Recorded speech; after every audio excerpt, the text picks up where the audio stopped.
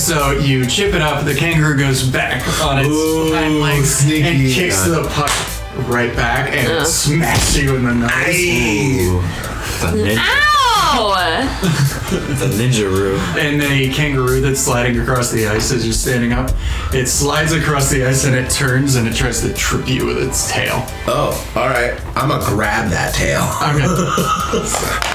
Okay. 8. 4. So you grab it by the tail and you kind of swing it around.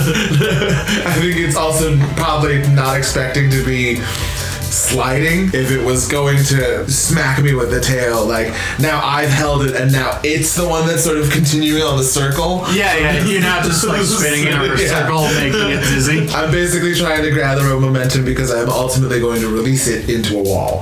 And you're also doing a beautiful pirouette. Yes, it's like we're doing one of those partner twirls. Oh my god. in pairs, in couples skating. And his art is earned.